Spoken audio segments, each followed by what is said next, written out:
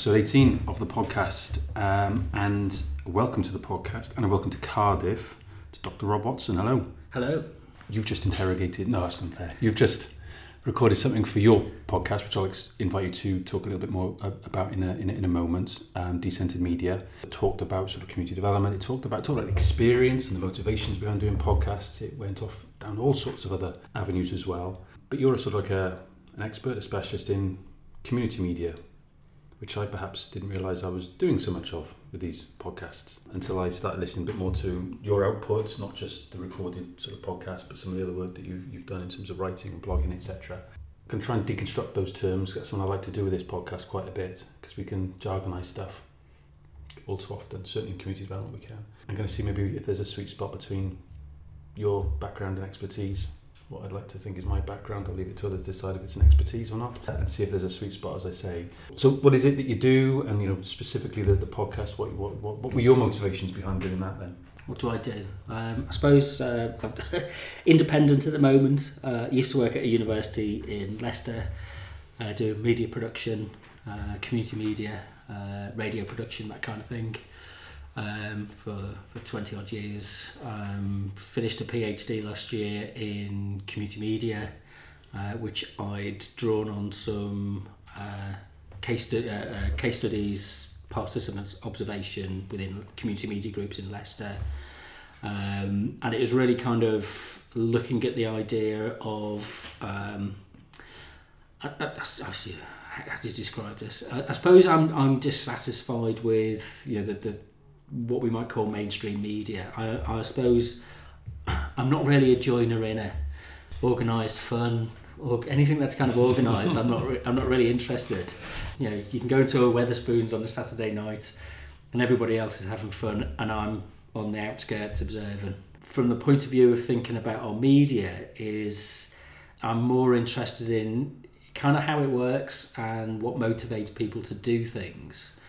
But I think the deficit that we have in the UK is that we have media which is very narrow and very undemocratic and very monocultural and very embedded and elitist. I don't want to go down a kind of use of the jargon of neoliberalism, all that kind of stuff, but it is self-determined, it's self-reinforcing, it's kind of embedded in routines of so-called professionalism, and I don't think it's serving our communities and our society in a particularly positive way.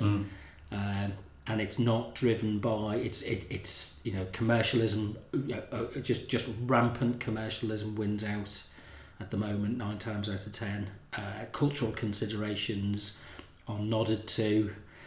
The kind of package of the big thing at the moment is the political debates nationally are kind of reflected in our broadcast media. I haven't had a television for years, but I watch things online, and recently I've kind of been watching the news. I pay for a licence fee so I can watch the BBC News, and the kind of punditry and the kind of news reporting is just woeful. It doesn't explain anything, you don't really learn anything, you're not really engaged with it, you don't really find out much. I watch Parliament debate and I find out, and I feel better informed because there's a kind of a camaraderie there that's expressed between people who have different views, and it's managed in it is what it is kind of thing, but it doesn't get reflected in our mainstream broadcast media. So less, and I suppose with the rise of things like social media, I'm more inclined to look at alternative, not very many alternative platforms, but what it boils down to is, if I've got this dissatisfaction about the way that media works, well, what do I do about it? Well, you make your own, and you get off your backside and you put something together and you have a go. So in 2008, 2009, I kind of persuaded the university I was at to turn a student radio station into a community radio station, and we won a licence for that. But it's very, very difficult to embed a culture of community engagement. So what was the predominant kind of approach was media literacy is based around the imperative for young people who are paying a lot of money for their degrees, and some might argue that this would be a natural thing to do, to get a job in the industry, as the industry is. And really what I kind of wanted to do was to, in some way, facilitate and bring about the new industry that would replace what we've got at the moment, because I don't think it's running to the end of its life. And it's a legacy form of media. Television and radio are legacy forms of media which won't go away, but there's new forms of media. So I got into doing things like blogging and podcasting and using wikis and those kind of things, which kind of trying to, and using social media in a way which is perhaps introducing an element of kind of creativity and independence. It's kind of about that kind of idea of kind of individual empowerment, and not just imitation, not just doing what has already been done, what has already been established, but kind of trying to create the ground, I suppose. Whether I've ever done this, this is the idea that you asked the question. This is the idea that's in the head, but you kind of create the ground, if you like, in which new ideas and new approaches can be fostered and developed. Whereas at the moment there's a kind of reflex to pigeonhole radio, video, writing, newspapers, whatever you want to call it, as as these are these things when they could be many other things. And I think something that I've come to appreciate by listening to your Decented Media podcast, to some of the sort of things that you've written about. You talk about creating the ground or carving out the ground. I forget the exact words you used, but there's quite a strong ethos of inclusivity within what you claim it needs to be, or how it needs to be. And I guess some of the stuff you're talking about in terms of people coming on into the industry, there's clearly probably a class dimension to those people who can afford university within the market way in which AG's been marketised, the loans, etc. Then on into that accepting in industry.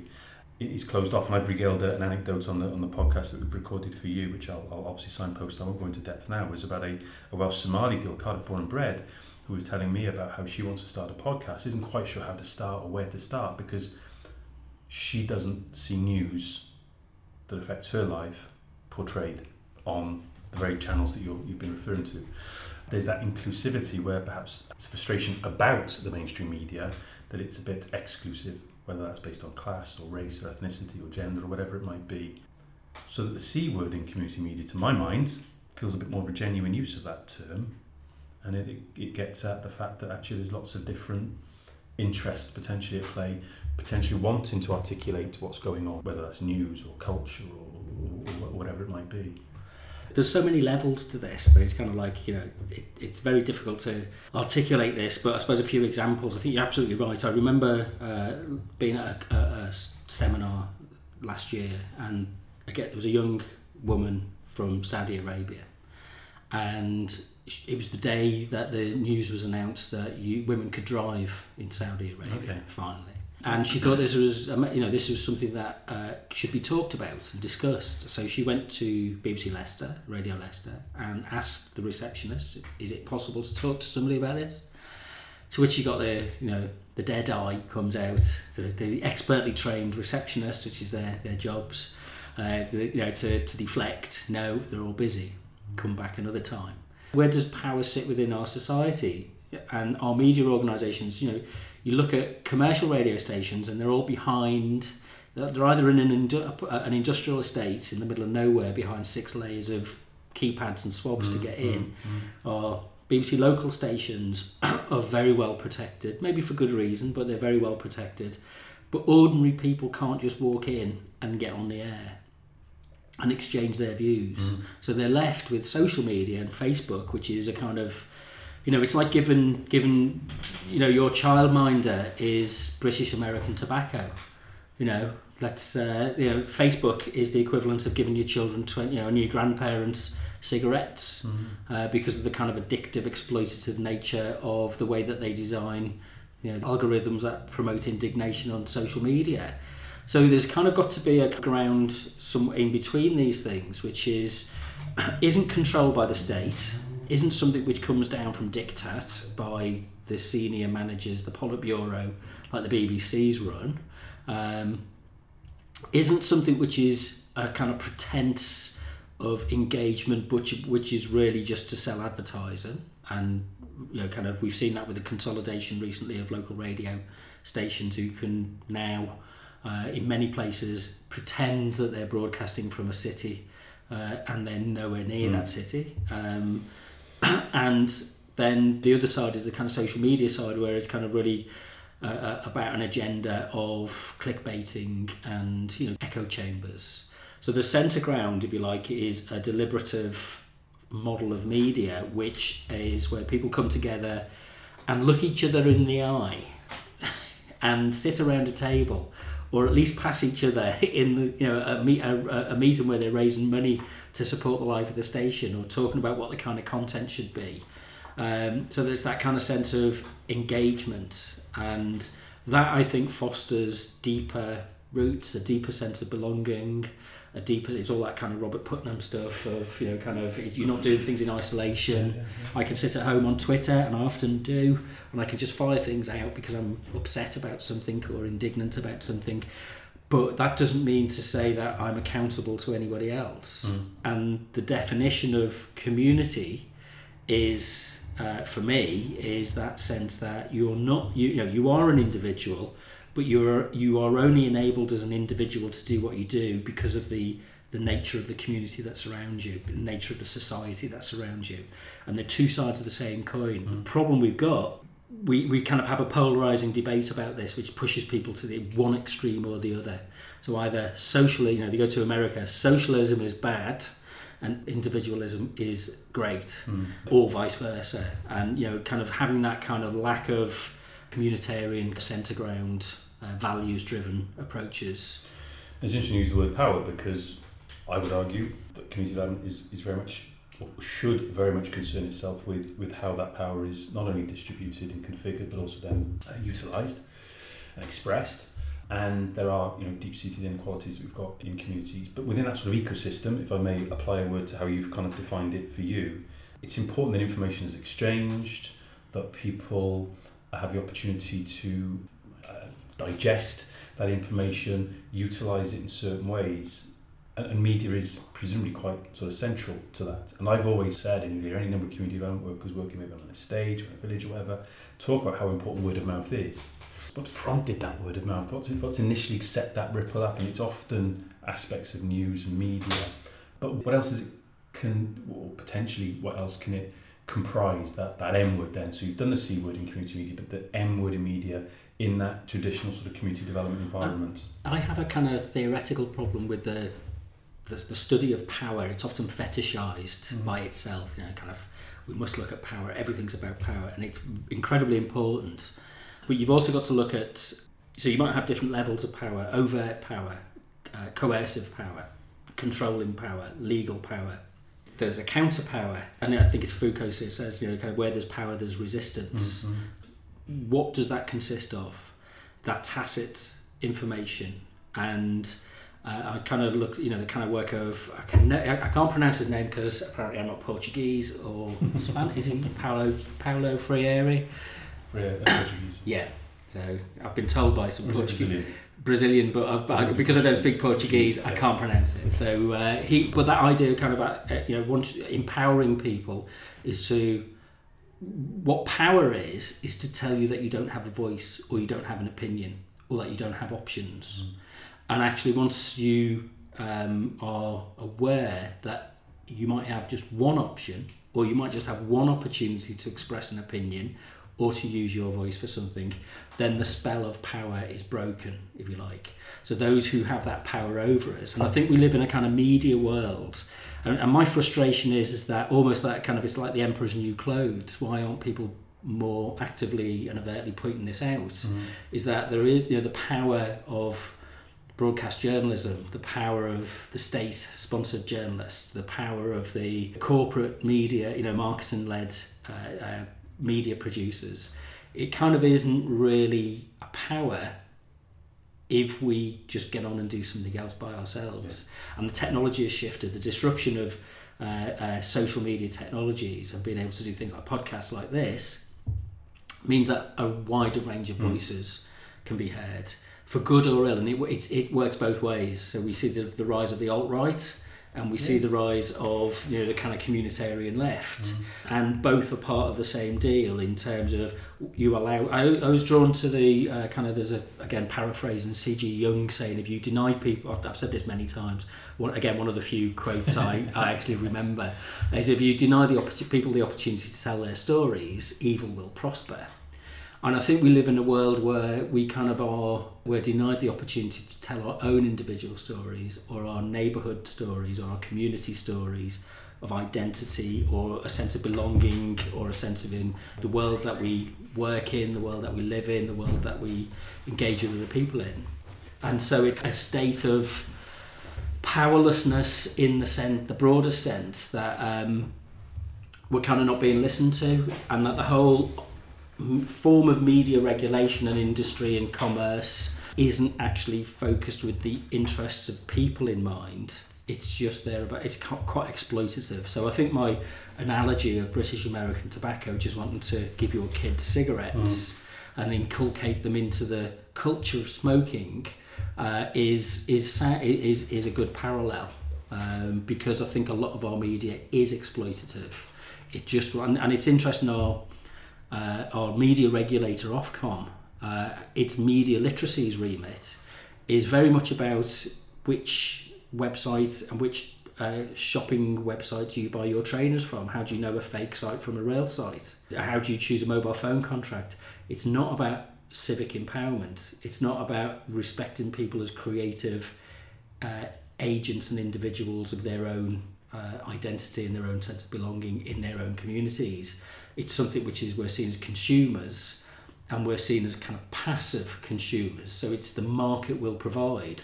But what we end up with in that kind of market will provide model is, the analogy I always use is, in 2008, the Thornton's chocolate chain was, there was 1,000 branches of Thornton's chocolates.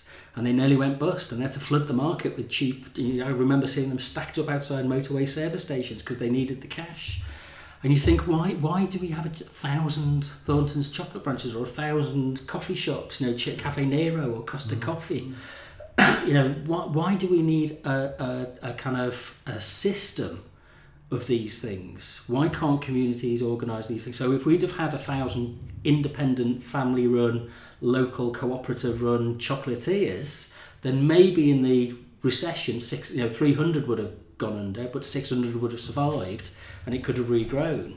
We saw in that recession that store after store after store went, with all of their branches closing down because of centralisation. Yeah. So kind of decentralisation of our media needs to be, and localism for our media is kind of fairly important. Mm-hmm. I've been struck by, since becoming conscious of your work and your output and your podcast, with something that Alan Twelvetrees, who people, regular listeners to this, will appreciate the sort of the esteem I hold Alan in. It was more than just a coincidence that he was the first person I had on the Community Development podcast on episode 1. And one of the things that he said, both in that podcast but a little bit more off there really, and some of the stuff he's written about as well, is he was lacking in the most recent version of his community workbook, which is quite a seminal text, a lot about media, use of the internet, digital kind of technologies within community development, practice, community work. And that what he has got in the most recent edition is largely from North America and from Canada, where it appears that some of that has been driven, that technological advancement has been driven by the sheer size of that country and the distances that you've got covered. So stuff that is broadcast across the internet clearly brings people closer together, is the phrase we use, on a very practical basis as a means to an end in Canada. And I think there is a glaring gap, huge gap within community development practice and learning in the UK about the role and the potential role and the use of different technologies of this nature, and community media would fall into that, and it's quite a broad church. And I go back to the 4th edition of his book, and there's a really, there's such a limited, this is not a criticism of Alan by any means, I think it just reflects where we are, a tiny section related to media, and 95% of that is about press releases, trying to get stuff in the newspaper, trying to get a reporter to your community event, all of which, and I've been there, it's really hard to bring about, but we keep doing it. And it's almost like we're on a hamster wheel, we keep trying those things. So what you say about us doing this stuff, and it is in part motivated by availability and affordability of the equipment and so on. But I suppose even if the equipment is there and it's affordable, there still has to be some wherewithal. There still has to be some sort of germ of motivation to want to get involved in this thing and in this sort of work. And I'm not aware that there's still a huge driver in the part of community development sort of sector workforce to do this. And I use the old adage that, you know, where there's been podcasts dedicated to community development practice, they tend to have followed the money, as so much of what we do does. They're funded to exist. And as soon as the funding for programs and initiatives is pulled, then the media sort of withers away. And there might be other examples that you can think of as well. But I'm kind of struck that there's this huge gap for us to plug. And I think what's interesting is then that not so much that we use the media just to tell people about what we do or why we do, and we reduce the invisibility, which is something that Alan talks about, our practice. It's invisible and we need to develop the skills to make our processes more visible. But it might actually be something that motivates people to get involved, motivate people to question, motivate people to challenge some of the orthodoxies that exist within their communities, within society. And they might actually have something that has that helps organise as well. And I'm struck by a guy, Terence, who's been doing this stuff since I was in short trousers in Riverside District in Cardiff. And he talks about community radio in the 1970s, and it's very much part and parcel of his recollection and the experience at the time around things to do with movements around rent control, about tenancies, about housing, very much geared towards things like feminist movement and ethnic diversity, anti-racism. And that radio was absolutely critical to some of that sort of stuff. It was how you communicated what was going on. And it seems to maybe we've I don't know, maybe we lost a little bit of a trick in the power of these things. Well, I think it's, first of all, community development has been out of fashion since the 1970s. It's been pushed out of government. Government departments don't know. It's not embedded as a qualification or a practice within policy making. It's not, or hasn't been, or has been lost part of the process of engaging with how we use the resources of civic society and public authorities and local government in order to be able to maximise a kind of sense of engagement or a sense of development. That was kind of taken out, that was pushed out of the community development networks, and community development practice were pushed out of fashion and favour in the 1980s. And so it became a more market driven, it became quite technocratic and process and systems driven. And so there's a kind of return back to interest in community development now, because people are realising that you can't just command and control redevelopment.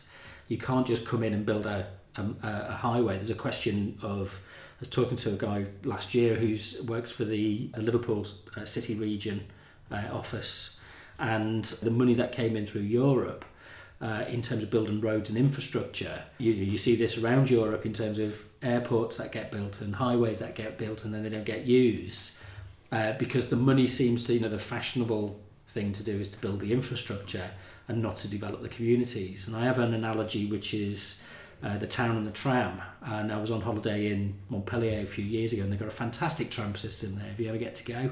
I like cities with trams, and they've introduced this tram system. It's taken a lot of the cars out of the city centre.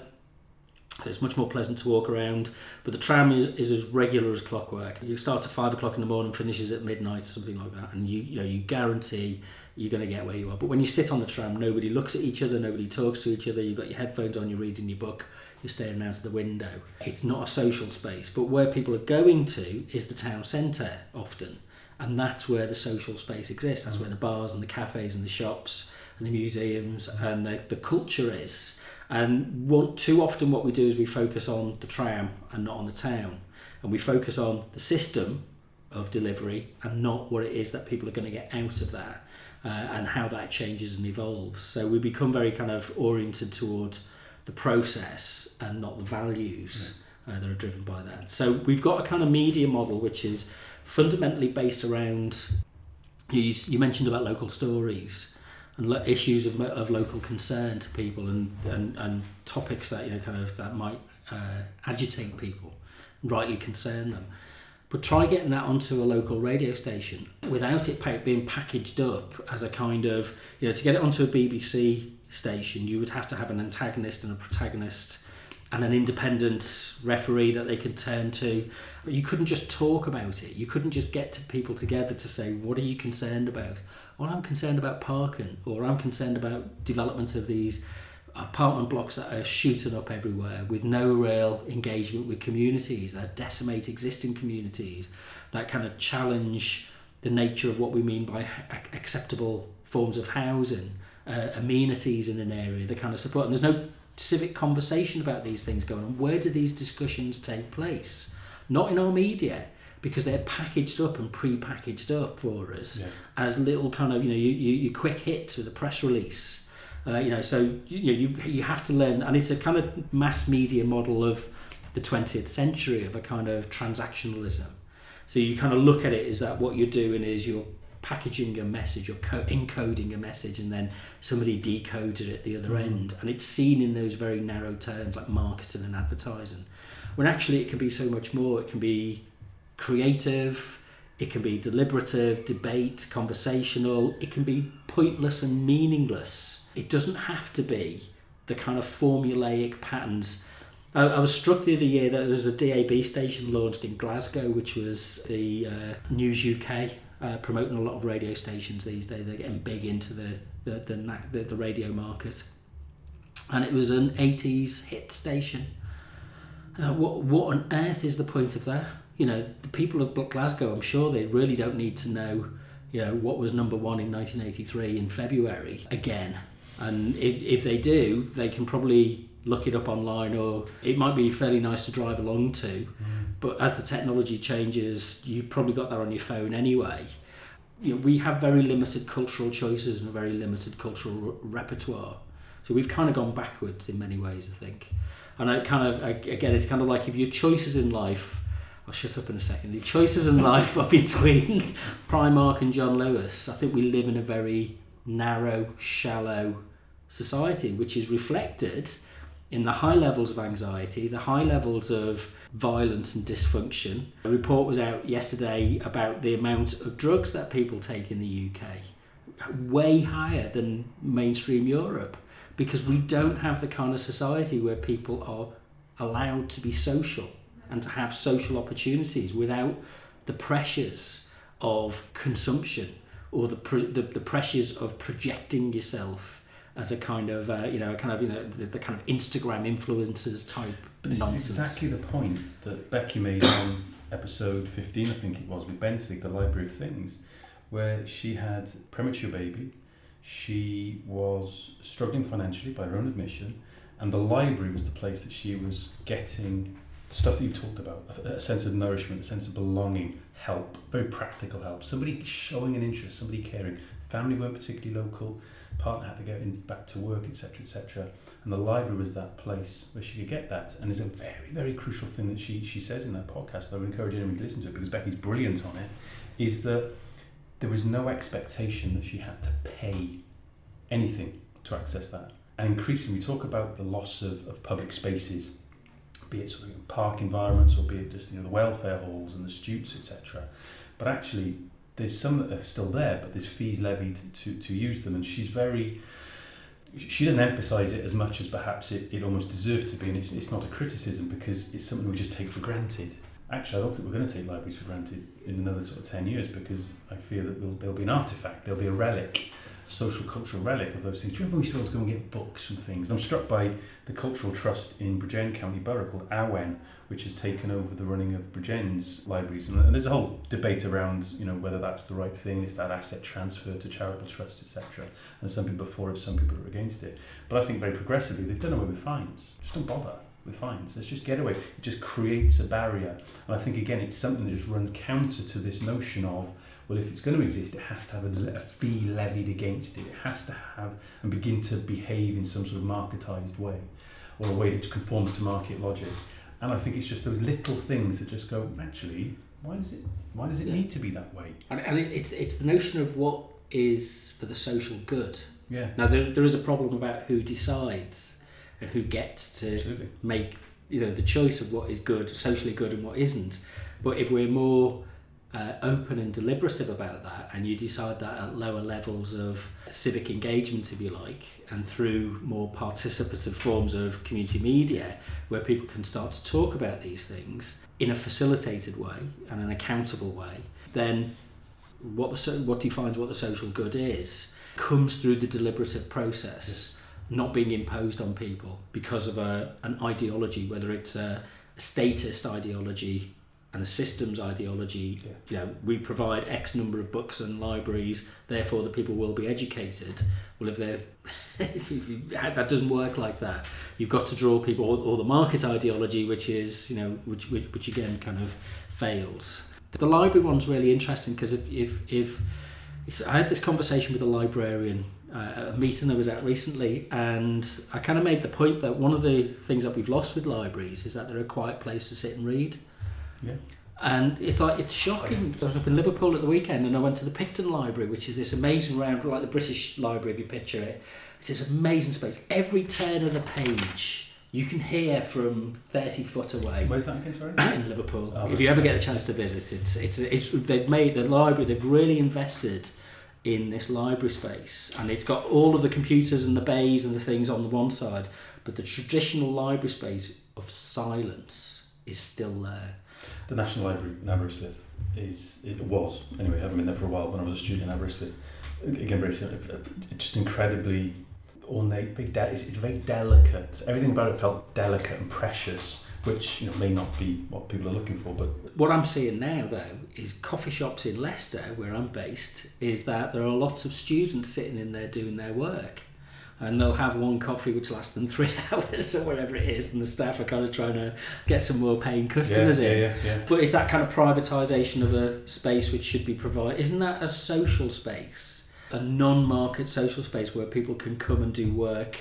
And if we're expecting people, co-working spaces, if we're expecting people to engage in the knowledge economy, then it means that you have to put the provision in for seclusion from the pressures of, because you can't focus and concentrate in the same way. It takes me a lot to shake off the kind of the noise of the day and the bombardment of media of the day, so you can sit down and write and think and absorb, and, you know, kind of, even if it's just sketching notes or something like that, that's quite a difficult practice. But we live in a society, and I think it's exemplified by a lot of our models of radio, which are about projecting at you and bombarding you with messages. It's kind of driven by a kind of top-down, we know better, we're the professionals, you don't know what you're talking about kind of thing. But also, and I'm coming at this as less an expert on it, but also it almost feels like it's about generating a response. We need to chuck a few stones in the pond just to create some ripples, and then we can the phone lines will light up. The phone lines will light up. Whereas that more deliberative process, it is inherently, it takes longer, it is slower. But actually, I think when you talk about aspects of participative media, participative democracy, I think, again, is the same. Intuitively, to my mind, I think we just come to better conclusions and better decisions for having gone through those more deliberative processes and stages. And within that, and again, it's not linear, it's not we just start here and we end up over at that point. It's almost, it takes a couple of steps back. Yeah. It's inherently reflective as well, which is something we talk a lot about. The interesting things when we think about kind of civic journalism and the discussions about how we can promote different types of voices in journalism and news reporting, and what actually facilitates that. Now, my experience is, for a large number of community radio stations, it's just almost impossible to do news in its traditional format that the broadcasters regard, regular bulletins, that kind of thing. They might be talking about things topically, but they don't have a news cycle and a news process and all the things that kind of verify that. So they tend to steer away from doing that. But it raises the kind of questions about it's news is there are gatekeepers for news for professional reasons, and journalists. I don't like the word I don't like calling people journalists. When did we start calling people journalists? They were reporters 20 years ago, not journalists. Journalists for me are kind of those reporters who, all the President's Men stuff, they're digging around, in the depths of the story, the hidden parts of the story, whereas reporters tell you what's going on. And we've kind of got this model of, well, what's wrong with just settling for people telling you what's going on? But because we don't have, as you say, a kind of open process of this, then most people feel excluded, that what counts as news is what their daily lives and what their experiences are doesn't count as newsworthy. But they'll express their indignation on Facebook in their network groups, and they'll talk about things which matter to them because, whether it's immigration, positive or negative, whether it's public services, positive or negative experiences, people will talk about these things.